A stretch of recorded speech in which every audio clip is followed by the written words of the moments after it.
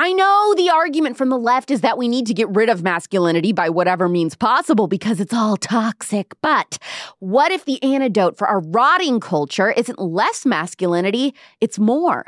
That's exactly what Turning Point USA believes and why we've launched a brand new event taking place in multiple cities around the U.S. called The Summit, just for men ages 16 to 40.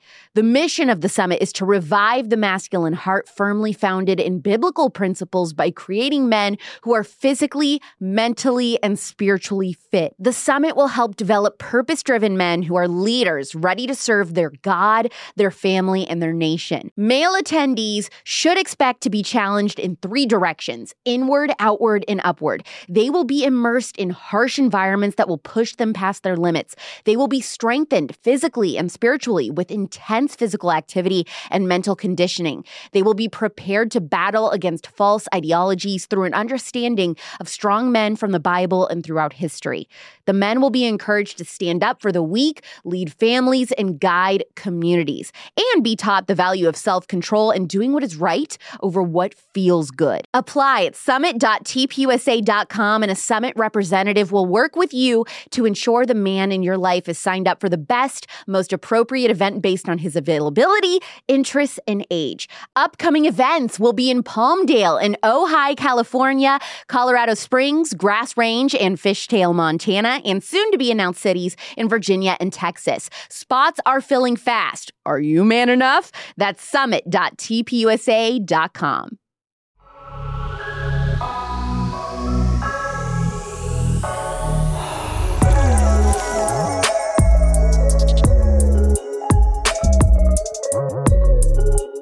It's been ingrained in us for decades that school is supposed to look a certain way. Kids need to sit still, eat beige microwaved food, sit under fluorescent lighting for hours. Lesson plans need to be one size fits all, and the arts and recess should be seen as luxuries if there is even time or a budget for it. The thing is, we send our kids to school to do what? To learn, right? But are they even learning? Today's guest believes that kids are better than the traditional education system gives them credit for. She wants parents to know that the classroom isn't the only place kids learn, and that the truth is the classroom may very well be the most unproductive part of your child's day.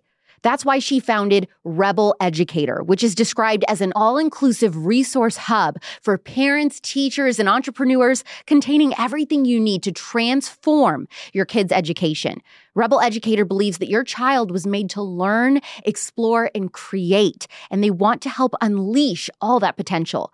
The founder is today's guest. She not only grew up as a homeschooler herself, but then she skipped college, she went into the startup world, and she has been dedicated to alternative education all along, acting as an advocate for things like school choice and unschooling. Please give a warm welcome to Hannah Frankman on The Spillover. Hannah, you have created a movement to totally rethink kids' education, K through 12, and your prediction is that sooner than we think, going to public school is going to feel like a 20th century idea. What do you mean by that? Well, it is a 20th century idea. The public school system was designed for a world that's very different than the world we live in now. And the minute the internet came online, our entire education system became obsolete because the whole thing was predicated on the assumption that education needs a physical location to access, and parents can access worksheets, apps, recorded lessons from world-class teachers on any subject you could imagine from their laptops at home. And when that type of information access is available, why do you need school anymore? You don't. It's really just childcare. So the public education system, in my opinion, and I'm talking like kindergarten all the way through college, has been obsolete for probably 30 plus years. And that might even be on the conservative side. It's just that most of the world hasn't caught up yet. This is so interesting. So what you're saying is beige food, fluorescent lighting, cement brick walls. You mean that's not conducive to an amazing education for our children? And we wonder why our kids are miserable. Yeah. We wonder why they're depressed and unhappy and don't want to learn and hide playing video games all day. And then you describe that environment. It's like plants would die.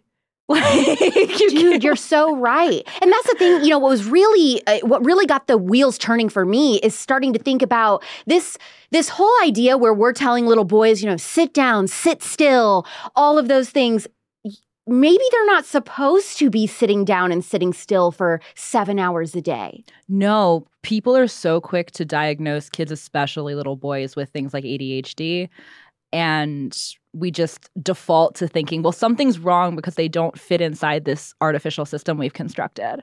So they must need medication to fit our system. Nobody stops to ask, maybe it's the system that's broken. Maybe our kids weren't designed to do this. By the time this interview goes live, we'll have published a piece, a long-form Substack article about this whole question that you just asked, like what's happening in our schools specifically to boys, because it's much more harmful to them than it is to girls in the short term. In the long term, I think it's harmful to both, but you see the negative effects much more quickly in boys because it's just more obvious. Like they're really full of energy. They're really rambunctious. They want to wrestle with each other. They want to fight a little. They want to get their hands dirty. They don't want to just sit still in a classroom and with their hands folded in their lap and listen to somebody talk for 7 or 8 hours a day. And that's perfectly normal. Like, right. They're kids. It's ridiculous. It's almost as if there are inherent differences between the way a boy learns and the way a girl learns, and that's okay. Yeah. And it's important to know. And then how much worse is that actually going to get in the education system because we're trying to erase gender now? Honestly, I can't imagine. It's already so bad where we ignore the needs of boys versus girls in school. And I feel like that's only going to get worse. But that's a whole nother rabbit hole to go down. I really want to focus on the public schools for a moment. Is it true that the public school model was intentionally built to keep kids from fostering their creativity? Yes. So this is one of my favorite fun facts because it's actually pretty commonly known, but people think it's an urban legend and it's not. The education system was designed as it basically is in military industrial complex for kids. Like the way it works or the way it was designed is we had in the early 1800s, we had no formalized education system in America at all. And we had a lot of immigrants coming into the country. We had a rapidly industrializing society. So we had very different needs for a workforce than we'd had before. And there was a lot of social unrest between like the Catholics, the Protestants, the Irish, the Italians, the freed slaves, especially in the North. Like there was just a lot of tension between these social groups. And so the people who were designing the education system and the elites at large, they wanted something to homogenize all of this a little bit, erase some of this tension, make it easier for people to work together. And so Horace Mann, who's basically the granddaddy of American education, went to Prussia because Prussia was in the business of invading and conquering people, and their military had developed an education system that they would take to countries that they'd invaded, and they would use it to subdue and control the populace. And so Horace Mann went and studied that and brought it back to the United States and said, hey, look, this is a really great way to get to build social cohesion between groups that didn't necessarily fit. Because when you get in when people are kids, they're a lot more malleable than they are as adults. And then as our education system became more systematized on a national level in the early 20th century, it was funded by the Rockefellers and the Carnegies and the Fords. And, whether or not you're a fan of the titans of industry, which, that's a separate question, they had, they needed, like practically, they needed people to work in their factories. And so, like, their interests, whether you have, whether you have an opinion about it or not, their desire was to have people who could work in factories and fill all of the staffing needs that they had for their very rapidly growing companies. And when you look at the literature, it's very blatant, the amount of both just like blatant social engineering that was going on. When you look at the founding documents, the writings of the people who were building the education system at the turn of the century, it's very obvious that these people wanted to. It was a social engineering experiment, like very explicitly. They wanted a system where they could output a specific number of factory workers and farmers and longshoremen and all the different specific industries that they needed to fill. If you watch the movie Interstellar, I watched this last night, so it's top of mind for me right now. There's a scene at the beginning where Matthew McConaughey's character's at his kid's school, and he wants to know, well, like, what about my kid going to college? And they're like, well, we need farmers. Okay, so this is interesting. So you're saying, like, there was a purpose trying to all get them to go into that field. Is it fair to say that maybe now the objective of public school education has changed to now we need more activists, left-wing activists? Is that fair for me to say? I don't know. I don't have a strong opinion about that. Okay. I think there are a lot of factors at play. Got it. But originally, it was very inconvenient to have people who were too creative. Like, again, the people who founded our education system were very blatant. They weren't hiding this. They're like, we don't need more creative people. Like, that's what the top classes are for. Like, they'll go to college and study poetry and philosophy. And the average industrial worker doesn't need to trouble themselves with this because it's not really helpful in the, and I quote, humble problems of their lives. So creativity, it's hard to systematize. But now, would you say that we've really gotten it wrong because we are still stuck in this notion of we need algebra and reading and science, but we don't really need the arts? I do think it's problematic. I think we can go down some real rabbit holes with this one because I have a lot of thoughts on all of this. But when you have a kid who, you know, they have a set of interests and proclivities and things that they're good at, you want to nurture them in their education in a way that's going to set them up to put those skills and aptitudes to use over the course of their life. And so for kids that are really scientifically minded and they want to go in that direction, that's great. But a lot of kids have more artistic inclinations, and that's good too. We need, especially in the 21st century where a lot of the more rote things can be automated, and that's going to accelerate really rapidly. We're going to want to have kids who are creative thinkers and creative problem solvers and coming up with ideas because more and more that's going to become the uniquely human stuff. And so the fact that we're educating them in a system that's totally beating that out of them and then trying to send them into a world that requires creativity, perhaps more than any other time in history, is just setting them up for failure. Well, not only just beating the creativeness out of kids, but we're also really suppressing any urges to be doers or builders. Yes. And we have no one, it seems like, who knows how to do trades anymore. So when these older people start passing away, that generation that does know how to build, you know, construction workers, plumbers, electricians, welders, we're not teaching kids to kind of go into those fields. We're telling them that's beneath you or, you know, that's like peasant work. And it's ridiculous because you can make more money as a plumber than you can as a poet. Exactly. Or someone who studied, like a literature professor.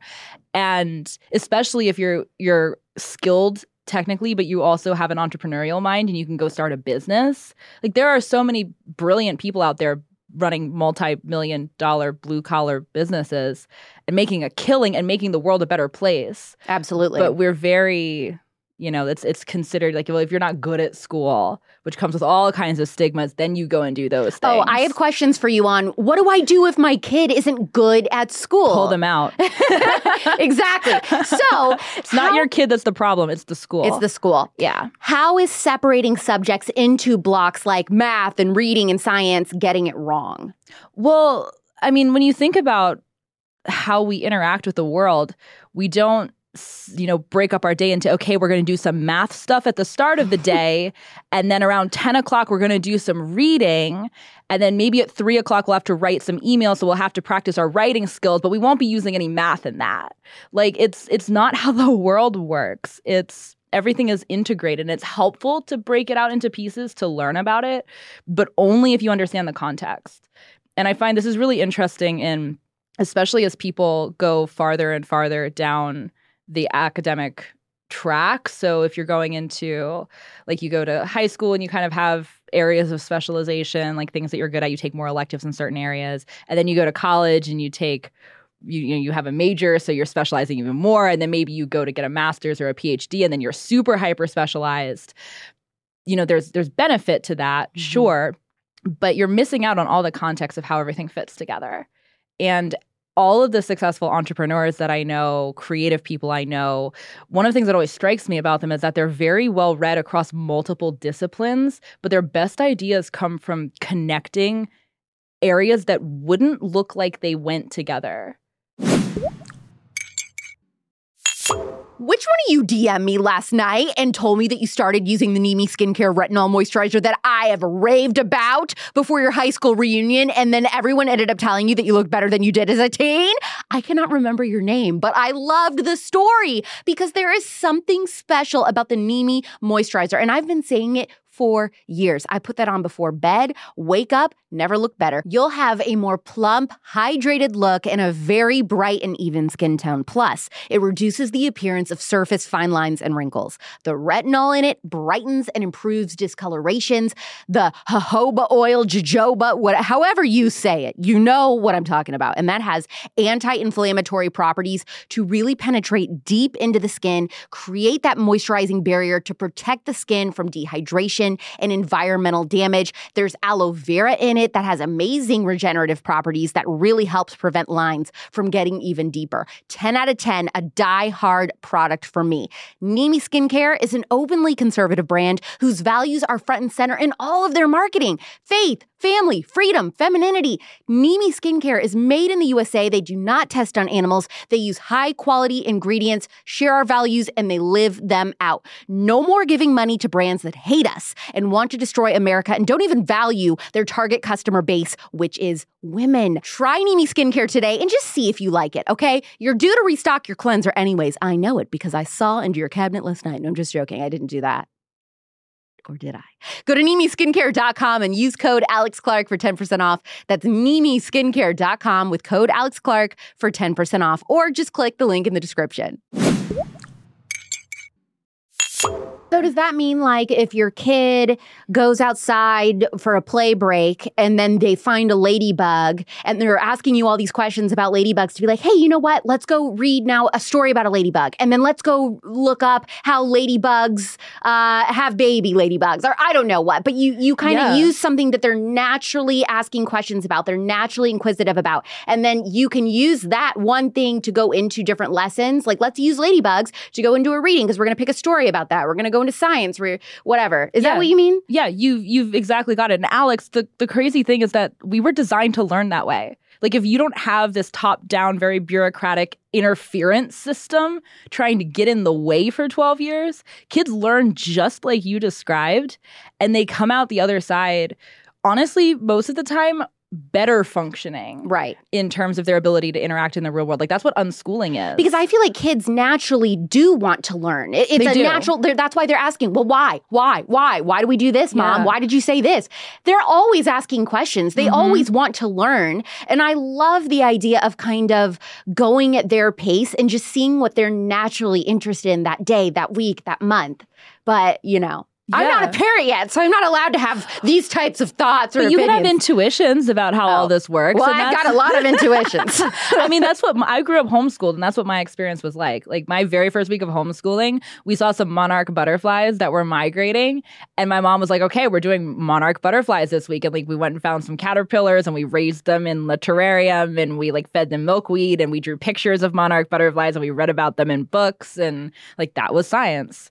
Because that was what we were all curious about. And learning can be this really iterative process where you're interacting with the real world, which contextualizes the learning. So it actually makes more sense to the kid than it does if they're sitting in these really arbitrary rows with a textbook and they're learning like very abstract ideas that don't translate to the real world and aren't interesting to them because they don't see how they're useful.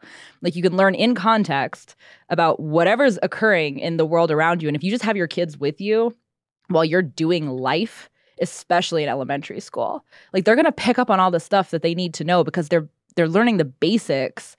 Like, the basics are the basics because they apply to everything. Exactly. So like math, like basic arithmetic's everywhere, reading's everywhere, writing's everywhere. And if you just go about your life and you bring your kids with you and you narrate what's going on and you answer their questions and you dive down the rabbit holes that they're curious about and you draw connections between the different subjects, they're going to get a very holistic and comprehensive education, again, especially in elementary school.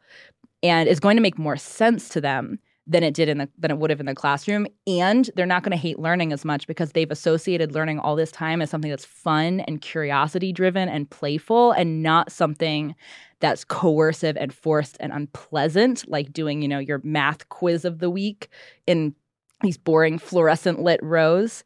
And so your kid's going to be much more inclined to become a lifelong learner too, because they're enjoying the process of learning, and it's something that to them is synonymous with life, which is what it should be.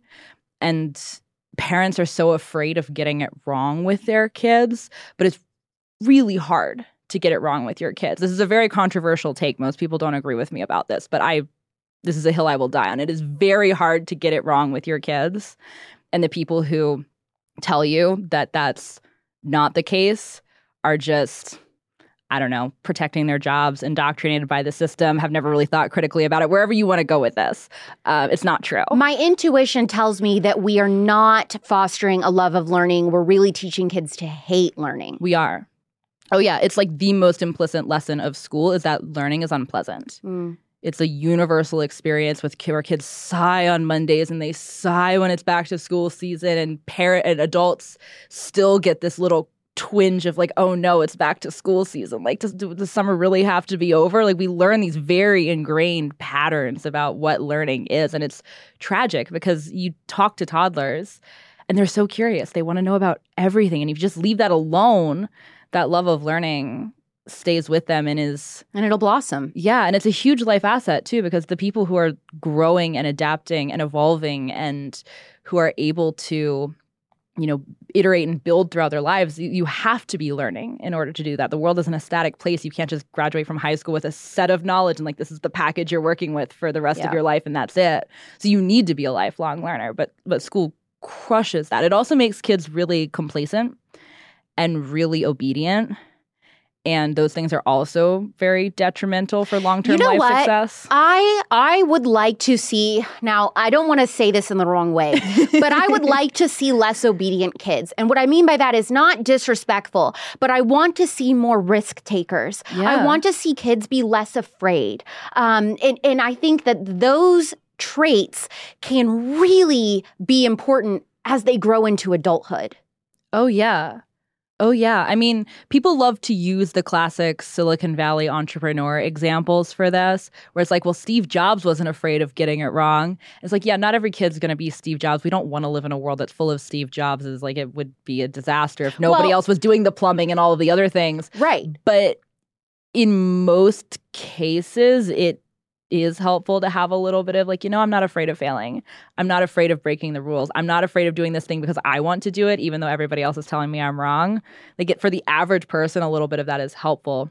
But it's baked into the system to discourage that from a very young age. And again, when you think about it, like if you're trying to design a very cohesive society where all the cogs are functioning very smoothly, if you have people who are asking too many questions, things aren't going to run. You're going to start getting snags between the cogs. Well, what have we seen in the last 2 years? Don't ask questions. Just do what you're told. Mm-hmm. Don't question any science. Don't question, you know what I mean? Like, And what would have happened if more people would have immediately said, wait, I have a question, Now, you brought up you were homeschooled. Yeah. Talk a little bit about your personal journey with education for yourself, but also I'm assuming you have children. I don't actually. You don't? I don't. No. Okay, so tell us everything. Does that discredit everything I just said? No, see, this is my thing. My unpopular opinion is that I don't think that you have to be a mother to have certain opinions on parenthood or education. I can look at different things in culture or in politics and not necessarily have lived that out and still say it's wrong. For example, I've never owned a slave, but I can still say slavery is wrong. So for me, I'm not saying that my opinion or things can't change once you have your own kids, but I think it's totally okay to say, this is what I think, or I'm more inclined to think that this is better. So talk about you were homeschooled and then what ended up pushing you then to start rebelEducator and talking to other parents about not only just homeschooling, but you guys talk about lots of other types of schooling that could be better than just public school. Yeah. So I'm going to answer those in reverse. I'm going to talk about my backstory first and then the homeschooling part. So I grew up homeschooled, and that's part of why I do what I do, is because I am the proof that this works. Like I grew up homeschooled. I'm living a functional adult life now. Like it didn't ruin me and all of my potential to be homeschooled. And so I honestly feel like being homeschooled is one of the best things that ever happened to me. And I know that there were people who my parents were reading about who were homeschool graduates when they were trying to decide, like, does this homeschooling thing work? Can we try this? And so I really want to be a voice advocating for this because I feel like I got so lucky. And I just want to share that. But I've also been working in alternative education pretty much ever since I graduated from high school. Like I started teaching homeschool classes right after I graduated, and then I became a tutor. And then I was working for a college alternative program for years called Praxis, where I was doing, like, basically it was a startup apprenticeship program for kids who wanted to go into the professional world but didn't want to go to business school. So I was a coach there. I became their program manager. So I developed their curriculum and stuff. So you have a lot of education experience, educator experience. Yeah, and I got really far into the weeds with that. And it kind of, I always like to joke that I work in education by accident. Like I really didn't mean to do this. Like things just kept happening and I kept having fun. So I kept doing it. And eventually rebelEducator was born as like the sort of the synthesis of all the things that I was doing that I enjoy. Like I loved writing, I loved podcasting, I loved Twitter. I had a lot to say on all these platforms. I met a lot of people that I wanted to work with and wanted to promote. Well, the rebelEducator Twitter is what I first discovered. And then I told my team we have to have this girl on because the tweets were so juicy. So juicy, just really poking the bear in terms of everything that you've thought about traditional education. Think differently about it. And I loved that. Yeah. And for me, it's really funny because I'll talk to my friends who are very pro-alternative education but went to public school. And they'll tell me that my takes are just like a little different because I didn't go to public school and I don't see it. I'm like, what are you talking about? What do you mean this is weird? But there's just so much I missed because I was being homeschooled and not just your cliche, well, she was homeschooled so she doesn't get all the pop culture references, which for me is totally true. I definitely have some gaps. I think that's a good thing. But I don't think I missed arguably, much. yeah. But like I missed out on all of the, not just the like academic lessons that we think we're learning when we're in school, but the like underlying assumptions about how the world works because of the way school is structured. Like my homeschool experience was super self-directed. It was super organic. It was when I was in elementary school, like I spent most of my time playing because you really didn't need that much time to do academic work and keep up or far exceed what people were doing in traditional school. I started my first business when I was 12. Like entrepreneurship was a big part of my education.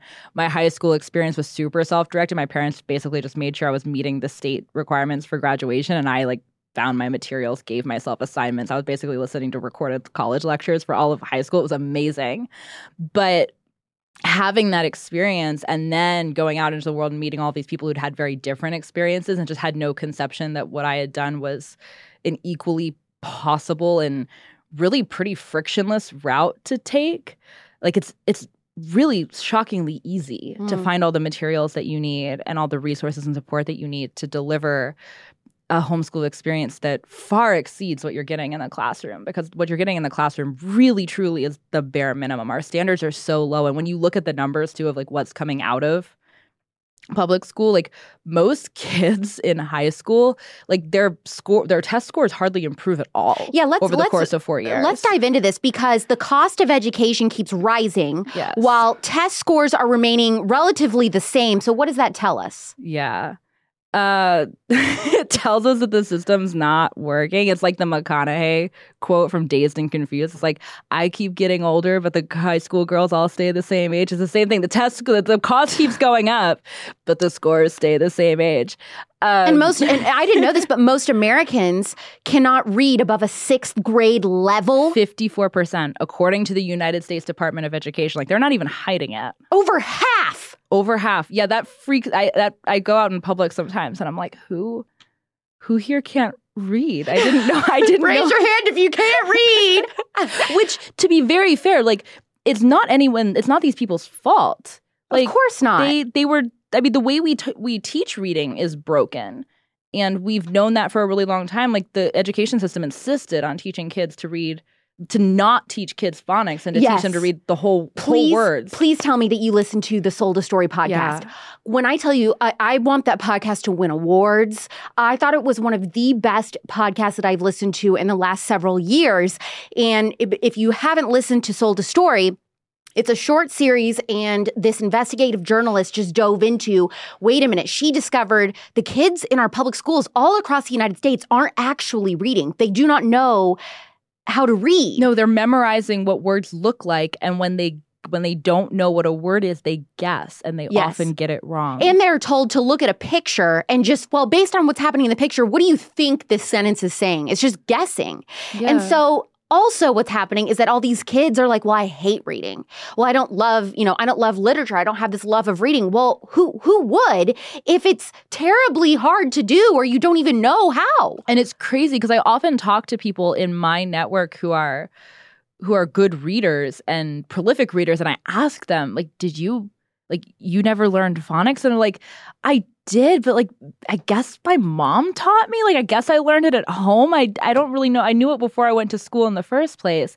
And so even though people think that, well, you have to send your kid to school for them to get a good education, kids are already getting the most important stuff at home. Right. And so this is something, too, that rebelEducator really goes into is telling parents, okay, because I get this all the time because I'm always going hard on homeschool your kids. Mm-hmm. But parents will say, well, I can't, I can't for whatever reason. They're a single parent. They can't afford it because there's a lot of stereotypes, which I'm going to have another guest on specifically about homeschooling very soon, and we will go into the stereotypes and myths about homeschooling and what is true and what isn't. But what I'm saying is you talk a lot about how, okay, so let's say you're right. You have to send your kids to public school. Here are ways that you can basically supplement their education and make sure that they're getting what they need when they're not within those four walls. Yeah. Yeah, there's a lot. Like, not every parent can pull their kid out of the system. Not every parent wants to. Not every kid wants to. And all of that's fine. Like, I'm very much an advocate for abundance of options in education. I think our biggest problem is that we've been assuming for the better part of a century that there is one correct way to educate kids. And it's it's targeted at the middle. And there are a lot of kids on both sides of the bell curve that are just getting completely lost or smothered by the way that the system works, and even the ones in the middle are only being, adequately served. They're not being exceptionally served. But so it's good to have an abundance of different options. Public school's not going anywhere anytime soon. And there are a lot of reasons why people don't want to homeschool or they can't. Do you think we should just get rid of the Department of Education entirely? Oh, yeah. I can't believe we haven't done this already. Yes, we absolutely should. But parents who think that they're not qualified to homeschool, those parents, you are. Everyone is. You are. If you're worried about it, you are. Yeah, that's like if you're thinking that hard about it, you're doing all the right things. You're going to be fine. Everything you need is on the internet. But for parents who can't pull their kids out of the system for whatever reason, like both parents need to work, their kid's really social and doesn't want to leave, there's some other, financial pressure or whatever going on. You can do so much to counteract what's going on in school or supplement it with your kids. What are a few examples of that? Yeah. So my favorite one is just reading out loud with your kids, because so many kids never experience reading in a fun way. It's just a thing you do in a classroom because a teacher told you should. And if you're sitting at home, maybe after dinner or at bedtime, and like as a family, and you're reading books together, that's just such a fun experience. And as your kids, like, teach them phonics, and as their reading capacity expands, like, give them a chance, like maybe it's their night to read the book, like you alternate back and forth. Play math games with your kids, like take them to the grocery store and have them calculate how much, like calculate the total of what's in your cart. And, if you have multiple kids, like whoever gets closest to the total wins. Like teach them how to round and stuff. Play budgeting games. Attach the things that they're learning in school to the real world. Like bring them back down into the dirt. Draw that context. Root them in a way that school isn't. Like if they're learning about writing, have them write a letter to somebody. If they're have them write a teen story together. A prison pen pal. I'm just kidding. I was thinking more like a friend of grandma's who can tell them like fun stories. But I mean, whatever. Yeah, whatever. What are other countries doing right now that America isn't? Like, is there a destination country you think for children's education? I don't know. I actually think, I mean, many countries are doing things differently. And if you go into Asia, like a lot of those countries are vastly outperforming the U.S. in terms of test scores. Like we're just kind of grandfathered in at the top of the employment hierarchy at this point because, you know, we're the center of the economy, but we're not actually the most competitive in terms of like raw academic outputs. And which is very interesting as it becomes easier and easier for countries to hire people in other countries, companies to hire people in other countries. We're kind of, I think a lot of people are in for a rude awakening when they realize that there's someone in China or India or Thailand or something or the Philippines who is actually more qualified on every front. Like they actually speak, they have better grammar. Right. And they have better math skills and they can do the job better. And those countries are doing, like, I think there's a lot of issues with these hyper academic countries too, at least in my personal opinion. There's a lot of just like drill and kill. Like we're just going to master memorizing all of this stuff, but not really solving the context problem. Like the creative outputs aren't necessarily matching. Yeah. How much time during a day is a kid even actually learning? You mean practically in our education system right now? In a traditional public school, how many hours a day is a kid even actually learning sitting there? I don't know the hard number, but it's very little. Yeah, because you have to think about how much time is spent redirecting the room. Okay, you know, all the kids are talking. We have to take a break for this. This kid is having trouble, so I have to pause the lesson to help this kid. Yeah, well, there's also another way of looking at answering this question is looking at how quickly kids can catch up on what was missed. So if you have a kid who was behind for some reason, or maybe they were being unschooled and then they need to re-enter the traditional system and hit some benchmarks or whatever, kids can catch up on everything that they're learning, again, especially in elementary school, very quickly with a small amount of very focused study, especially if you're learning things like apps to teach like math, especially because apps are way more adaptive than a classroom setting. Like in a classroom, you're just sort of handing out worksheets, teaching to the common denominator and not...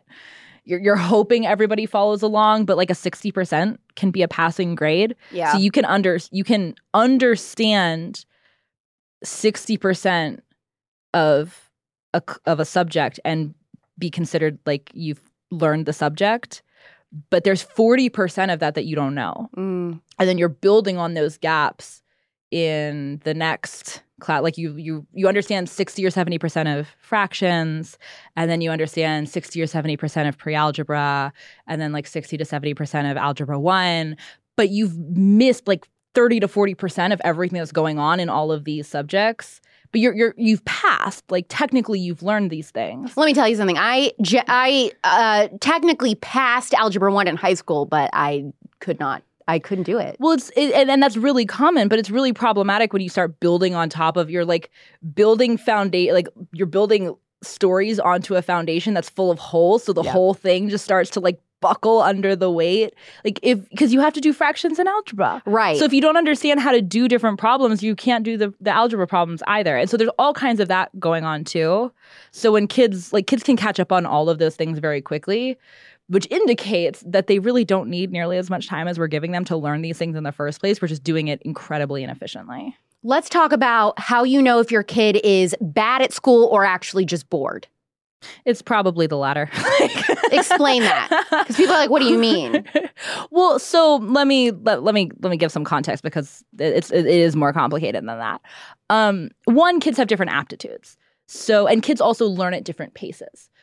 And so some kids are ready to learn how to read at like 4 and they'll teach themselves. And then other kids are 8 and they'll still struggle with reading.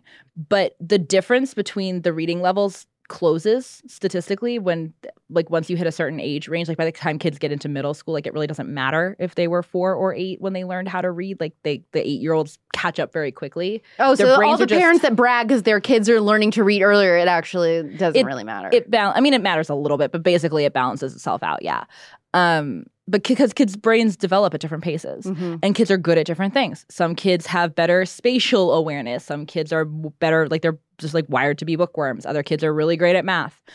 Some kids are really good at things that school doesn't measure for, and they spend their whole lives thinking that they're just not smart. Yeah. But really, they're like very socially smart and not book smart. And it's very sad that they think that they're not good at things when they are. But generally speaking, especially the types of kids that are getting in trouble consistently for goofing off in class, like those kids are very rarely not good at school. Most of the time, those kids are very smart, and they're painfully and excruciatingly bored. And they're just trying to get someone's attention or do something to break out of the monotony. And they get flagged as troublemakers and non-academic kids and not good at school. But really, it's just the system's fault. Yeah. And it's not a teacher's fault. Like, they have a classroom full of 30 kids. What are they supposed to do? Right. But the system is not designed to serve. It's designed to again, create as uniform a set of outputs as possible. And any chaff that gets lost in the process is just, Can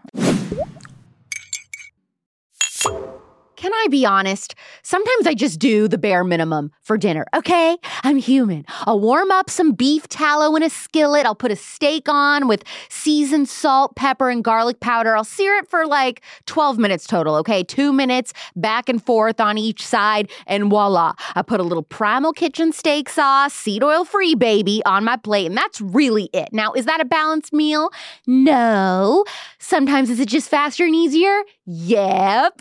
But because my meat all comes from Good Ranchers, it's the best quality and flavorful meat that's 100% grass-fed and grain-finished from ranches and farms in Middle America, hand-cut, hand-trimmed, and aged 21 days. She's legal to reach the optimal tenderness and richest flavor possible. Now, the process of starting a Good Ranchers subscription is simple, and you can pause your subscription at any time. If you want to try some stuff out, you can even purchase most of Good Ranchers products as a one-time purchase as well. So I always recommend doing the subscription because you're going to get tons of perks and no long-term commitment. You can pick the shipping frequency that you think is best for your family, and you can always change that frequency later, all right? Like if it's just you, single girl, out on the town like me, you meet Mr. Right, like I hope to, and then, you need more steak, well, you can just adjust that. And then you sit back and you get free shipping on all orders and a consistent price on all orders of your subscription forever. That is how it works and how buying meat is supposed to work. Ready to save on meat for your family, decrease trips to the grocery store, and support American farmers? Go to goodranchers.com/Clark with code Clark, and you'll get $20 off plus free bacon for a year. Start a Good Ranchers subscription today and get 24 ounces of Applewood smoked bacon added to each box for a year for free. This is 100% American, high-quality bacon sourced from local farms worth over $200. This offer won't last forever, so you should act now before it's gone. Get $20 off and free bacon for a year by going to goodranchers.com/Clark with code Clark or click the link in the description. Good Ranchers, American meat delivered. Well, now, every time I talk trash about public school, I have parents saying, well, that's why my kids go to private. But is private better? Is that necessarily the case? No. Most private schools, there are many, this is a very sweeping statement, I'll clarify in a second, because there are many exceptions here. But the average private school is running basically the same curriculum as the public school, just in different colors. It's the same thing, but it's a religious school. Or it's the same thing, but it costs more money. Or has a better amenities or, whatever. Well, and a lot of conservative parents, because my audience is primarily conservative, they say, well, I want my kids to go to a private school because I want to avoid all the woke stuff. But what they don't understand is the woke stuff is everywhere. I mean, that is in your private schools and your public schools. But at also, this point. The woke stuff is just the tip of the iceberg in terms of the problems. It's the most painful expression of all of this, but it's not it's a symptom of much deeper, honestly, more insidious Really? things. Because again, it's the conformity. It's the deference to authority. It's the not thinking for yourself, but doing what someone else is telling you should be doing. Like all of those things are setting the stage for the wokeism in the first place.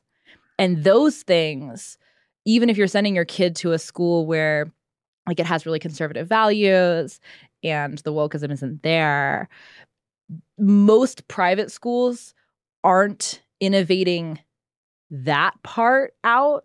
So they're still getting the classroom settings, the very like abstract feeling to a child, subject like divisions and separations, and they're still on, like they're still being measured by grades in specific subjects that someone 100+ years ago decided was important to measure. Yeah. So let's talk about alternative schooling methods. So besides public and private and homeschool, what are the other options for parents? Well, private is a very big. That's why I said some caveats at the beginning of my answer, because private school is a very big umbrella, and there's a lot of much more innovative schooling that's going on in the private sector that's very exciting. And there's a lot of different language that gets batted around to describe different types of schools. Some people call them progressive schools. Other people are like, no, we don't like that word. It's kind of complicated. But I use the word innovative schools. Because so what falls under that, like Montessori or something? Montessori for sure. Montessori is fantastic. I'm a huge fan of Montessori education. Where does Waldorf fall on your list? I'm very partial to Waldorf because I had a very Waldorf-inspired elementary education. That's my favorite. That's the one that I gravitate towards. It's really beautiful. I think from what I've read, and I'm not an expert on this, I think there's some interesting research to delve into, and like the outcomes between Waldorf and Montessori, and like arguments to be made for which one's like better on a technical front. I find Waldorf education very beautiful, so I'm very partial to it. I almost feel like a good mix, like Waldorf in early years, and then go into kind of a Montessori style. But I don't know, is that common with homeschool parents? Is mixing different styles? Oh yeah, for sure. And that's one of the beauties of homeschooling is you can find the exact mix that fits your kid, and you can kind of break out of the idea that you have that there's one right model for your kid and you have to find the right one that fits. It's like, no, you can pick the best thing out of like 10 of them and design the perfect education for your kid. But even like Waldorf and Montessori are like they're really lovely models, but they're again just the tip of the iceberg of what's being developed. Especially with the advent of the internet, there's a lot of different types of online schools that are cropping up. There are game-based online schools, like Synthesis is one. It was built off of Elon Musk's Ad Astra school that he designed for his kids and the kids at SpaceX, or the kids of SpaceX employees. And it's like their whole thing is that kids play video games that are teaching them like problem solving and critical thinking skills. So they're like playing as teams trying to figure out how to solve complex problems in like that school. I'm a really big fan of world schooling, which is online school but for kids all over the globe. So it's divided into like maybe like 3 or 4 time zones around the globe, and there's classes and your kid can be taking a class with like a kid in Switzerland and a kid in the Philippines and a kid in Australia, and like, you know, building, not just taking classes on things they're interested in, but also like building a global network, which is such cool context for a kid to have. I like that. Micro schools are really awesome. I'm a huge fan of the micro school movement. Oh. I've never heard of that. I'm about to send you down a rabbit hole. Send me! Micro schools are awesome. So micro schools are a very loose term because, you know, there's not a hard definition for how many students counts as a micro school. But the simplest way to describe it is it's a modern twist on the one-room schoolhouse idea. So it's a smaller, oftentimes micro schools are running like in someone's home or in a church, but often too they'll rent a building, and it's usually a mixed age environment. It's running off of some type of educational philosophy. There's a lot of different types of educational approaches you can run with, but it's like a very localized, decentralized, grassroots approach to education where some educator in the community or a parent is like, I want to do school a little bit differently. A lot of these are run by educators who are fed up with the public school system and have left. There's a lot of those. And they've started a classroom of their own for mixed age kids in the community. And it's small and has no administration, so it can run on a much lower budget. Like a lot of the education savings account programs that are either like if you have in Arizona, Arizona's universal education savings account program where parents can take the money that would be normally allocated to the local district. They can take it to any school of their choice or homeschool program. It's super exciting. There's a lot of movements like that happening around the country. It's a very, very cool thing. Very cool. Which who knows how long that's going to stick around because now we have Governor Katie Hobbs. So I don't know, but it is very neat. But it's very exciting in terms of changing, like the conversations change so much around what's possible. But that it's, I think in Arizona it's $7,500 roughly dollars per kid. Like that's enough to run a micro school. Yeah. If you have like 10 kids, that's enough to pay a parent or a teacher a full-time salary to teach. And these are things, if your state doesn't offer a program like this, these are the types of things that you bring to your local legislators and you say, hey, we need to change some things. I'd like to see this, and get the other homeschool parents or unschooled parents or whatever around you to kind of rally behind it and start asking for these things. Let's talk tangibles. What are 5 things that a parent can do today to start deschooling their kid?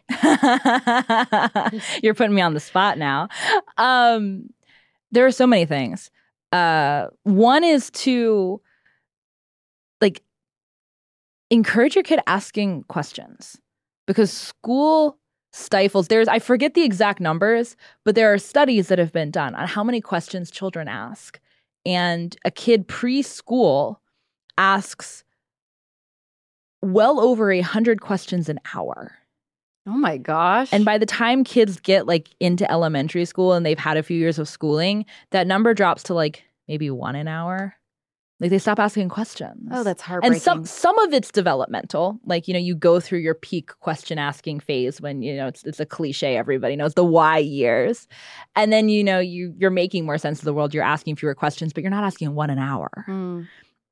And so encourage your kid asking questions, not just of you, but of adults around them, because that's like a really big, scary thing in school. Okay. To ask an adult that you don't know a question, but encourage that. What's number 2? Encourage creativity. Again, school's not doing that. Like when you think about art in the classroom, everybody gets the same coloring page and everybody's supposed to do it in the same colors. It's not creative at all. It's formulaic. And creativity isn't a formulaic thing. And it needs to be messy and wild and emergent and like look a little insane when you're in the middle of it. It's like, I'm sorry, you're rigging up what in the living room? And where did I thought I hid those scissors? Like, what are you doing? Like, you need to let your kid run with that a little bit. Okay. Because that creative spark is, 1, it's driving the questions, but 2, it's going to drive their creative capacity and their thinking capacity over the course of their entire life. 3 is have your kid like encourage them to push back and not just take your word for it, which is a really scary thing when you're a parent sometimes. And that can be challenging, I think, for parents. It's you want to be able to say, like, because I said so, and then move on, you know? I'm sure. Yeah, but encourage that. Okay. 4, encourage learning for fun and encourage learning about things that are not academically relevant at all. Encourage your kid to go down rabbit holes and chase things that they're curious about, and there's like no clear benefit whatsoever, and you might think it's a total waste of time, but encourage it because school's killing that. And then 5, like break them out of a lot of the implicit assumptions that school's starting to layer on them in terms of what you're supposed to be when you grow up and how you're like even asking the question, what do you want to be when you grow up? and like assigning labels to like, well, this is good and this is bad, and I did a good job on this, and this isn't, I didn't do a very good job on this coloring page or whatever. Like all of those things that are like they're starting to learn how to self-censor the way they're thinking about what they're doing and putting themselves into a box. Push back on that desire that school has to push them in that direction, and like stop trying to prune them so much into a perfectly shaped thing. Let them be a little wild for a while. Is there a common denominator between exceptional people in history and their childhood experiences? Very much so. Yes. There are a few. There's a really great article on Substack about this that my friend Henrik Carlson wrote. For people who like really want to go down the rabbit hole, that's where I would send you, because this is a fascinating rabbit hole. But yes, there are a lot of exceptional people in history were actually homeschooled. I was just writing about this, how Laura Ingalls Wilder was homeschooled for a lot of her education, and people don't really think about that part of her story. But like she was a homeschooler for a lot of time. She lived in a log cabin with no schools around. Who else? All kinds of people, like Virginia Woolf, Blaise Pascal. Like you start breaking down, like, I mean, anybody in history, like so many people were homeschooled. Well, and also Frederick Douglass, like he wasn't even homeschooled. Like he had to fight against the adults in his life to get an education. He's a great example of what kids are capable of. Well, and then all the Silicon Valley people, the big tech people, what I find interesting is that they do not send their kids typically to traditional public school. And they also do not let their kids use tech. They don't like iPads and all that kind of stuff for their little kids. Yeah, I mean, it definitely depends on the entrepreneur. It's not an absolute. But yeah, there's a lot of, they're not quite as, they went through the system. They know what worked and what didn't for them. A lot of them ended up dropping out of universities too. And they do look for different education criteria for their kids. But yeah, the kids who are like, when you think about the great writers of history, or the great novelists, the great scientists and intellectuals, the great inventors, they had to have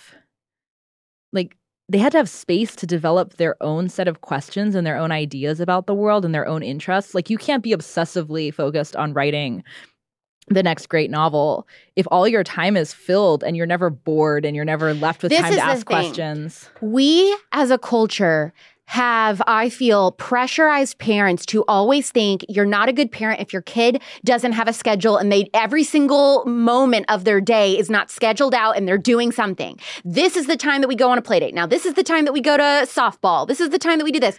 And really having some wiggle room of some hours where your kids don't have everything scheduled out and they can just say, okay, I have several hours. I have an afternoon where I can just try to entertain myself or be creative or, build a fort in the backyard. Those are really crucial to children's development, right? Yeah, this might be my most controversial opinion, is that your child, it's important for your child to be bored.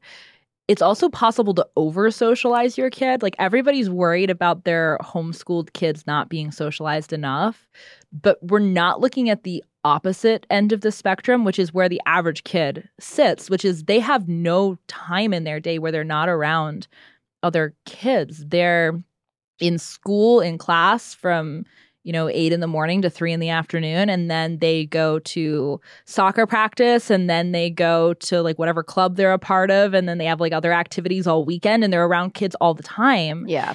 And they never have a chance to discover who they are when no one else is asking them to be anything. And there's so much potential that gets wasted when you don't even know who you want to be. And you can just kind of go on autopilot. You consume the same pop culture things that everybody else consumes, and you talk about it, you make all the same jokes and all the same references, and you have all the same assumptions about what you want to do with your career. And then you like go to college because it's what you do. And then you come out at the end of college, and that's for a lot of people is where they have their moment of reckoning, where they're like, wait a second, I don't know if I even like this subject that I majored in. I don't even know that I want to do this. I don't quite know how I ended up here. And that's pretty common for people to have a quarter life crisis. All the time. Most of my friends. So I did not go to college. Most of my friends did. And like clockwork, almost all of them graduate from college and then they say, this isn't even what I want to do for my career. And then they didn't even end up doing something career-wise that had to do with their major. Yeah. It was a huge waste of money and time.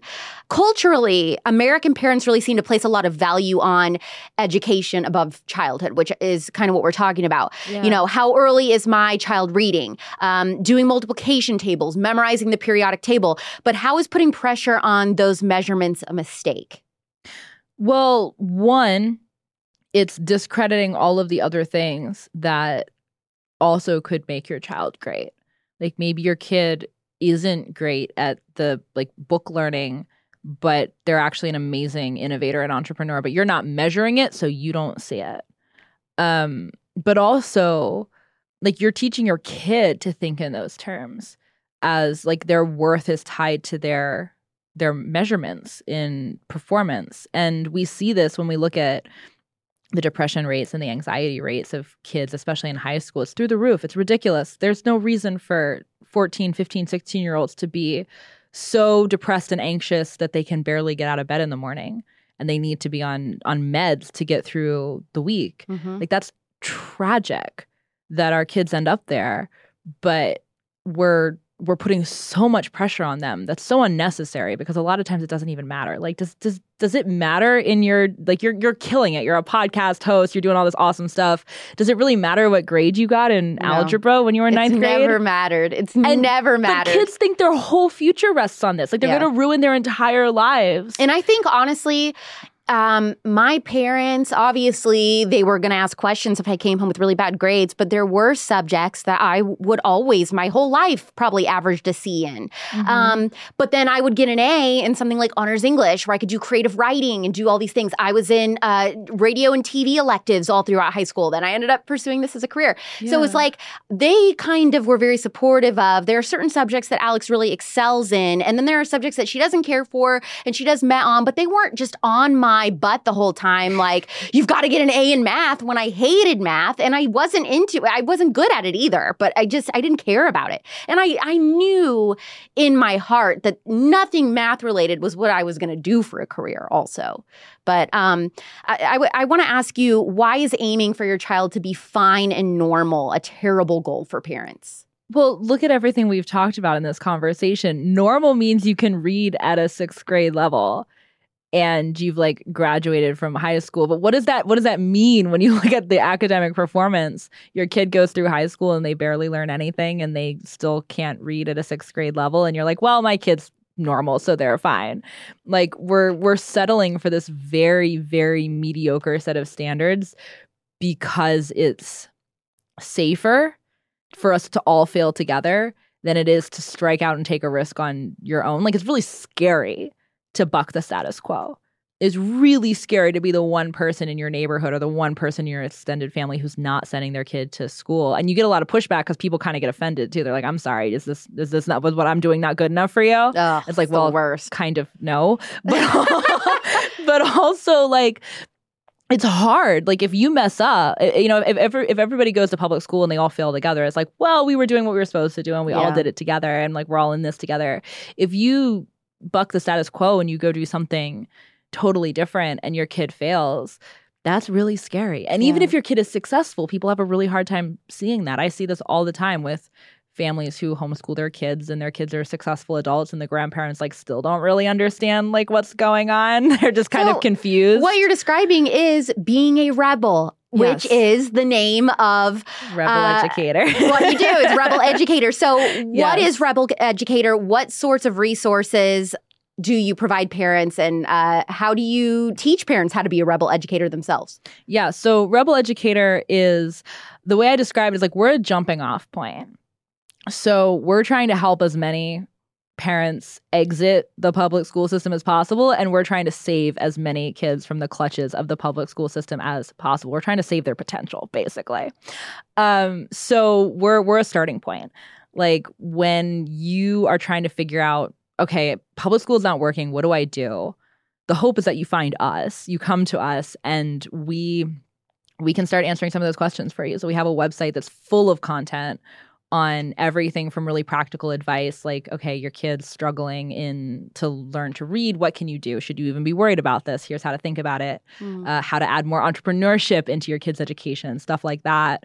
We have a lot of content on like how we got here in the first place, the history of the public school system, breakdowns of different types of education models, kind of how to like set mental models in your own head around how you're thinking about your kids' education, and like how to choose, like how do you choose a school? You know that like, can you homeschool? Are you equipped to do that? What resources are out there? Should we choose a private school? Like what type of private school should we choose? Should we do online school? Should we do a micro school? There's a lot of questions that parents have. So we're trying to help them answer them. And then, you know, we're doing, we have a soon to be launched podcast. By the time this goes live, the podcast might be live too. So people can check that out as well. And we're just facilitating conversations with people about education and trying to be very rebellious about it. Like we're saying all the things that maybe isn't polite to say, but it's important to say. Absolutely. In terms of, like, hey, what people think. Most things I've found that are actually important and life-changing, I've improved my life, are the things I'm, quote-unquote, not supposed to talk about. And education is one of those things. And it's so weird, too, that it's something you're not supposed to talk about. Like, it's not polite. But it's also, people kind of get bored with it. No, like, it's so interesting. We're kind of unusual, you and I, in that we don't have kids, but we really care about this. Like, a lot of people are like, well, I don't have kids yet, so I don't need to worry about this yet. No, worry about it now, because the thing is that that's why everybody asks me, they're like, why do you like all these parenting books and homeschool books and all this? And I'm like, because I want to have an idea of that stuff now. I don't want to wait till, I don't want to have 9 months and then I have to figure out everything. Right. Like, so I'm like, I'm interested in it now. And here's the thing, even if I am not called to be a biological mother in my life, as women, I do believe that God has placed a calling on us to mentor other children. And there's different capacities in how that looks, whether it's your nieces and nephews or kids in your neighborhood or, you know, kids at your church, whatever. I think all of us are called to kind of be that mentor and look out for children in our communities. And I think we have lost that in society today, is we're not raising kids with the help of a village. And so I'd love to be that person. And maybe, you know, part of the way that I do that is through this podcast and having people like you, Hannah, on. So where is your website and what's the name of the Twitter and all that stuff for people? Yeah, so the website is rebeleducator.co. You can find the Twitter is at rebelEducator on Twitter. We also have a Substack newsletter if you're into that sort of thing. It's rebeleducator.substack.com. You can find my personal Twitter, too, which is at Hannah Frankman, which is sometimes where I post some of the spicier stuff, actually. Ooh. Like the really hot takes sometimes go there. And that's where you'll find updates on podcasts and stuff, too. Amazing. Once that goes live. And yeah, I mean, this is, I care a lot about this, even though I don't have kids, because like education's the future of everything. If we're not educating the next generation, well, nothing else matters. So thank you, Hannah, for coming on The Spillover. Thank you so much for having me, Alex. This has been so much fun. My social media manager asked me the other day, she's like, Alex, what subjects are you really into discussing with your friends right now, like in your personal time? And I was like, education, 100%. Education styles and methods, all the ways that we failed kids in this area. I cannot get enough of it. I'm so passionate about it.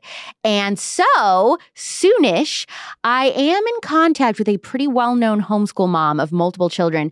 I want to have her on to talk all things homeschool, busting myths and stereotypes, talk about different methods, logistics, literally all of it. And then next week is for the theology nuts. It's hot take after hot take, and it's going to conjure up some very heated debates with this audience, which I cannot wait to see. They say some stuff about the end times that I've literally never heard before, some stuff about heaven that I've never heard before. And of course, all of this is coming out just in time for Easter, because we love it when the Christians and the Catholics fight each other right before Easter. It's all a family here at the end of the day. The Spillover is back next Thursday at 9 p.m. Pacific, midnight Eastern on Apple Podcasts and Spotify or anywhere else you listen to podcasts. Now, if you learned something new today, tell me what it was in your 5-star review. Please and thank you. I'm Alex Clark, and this is The Spillover. Love you, mean it. Bye.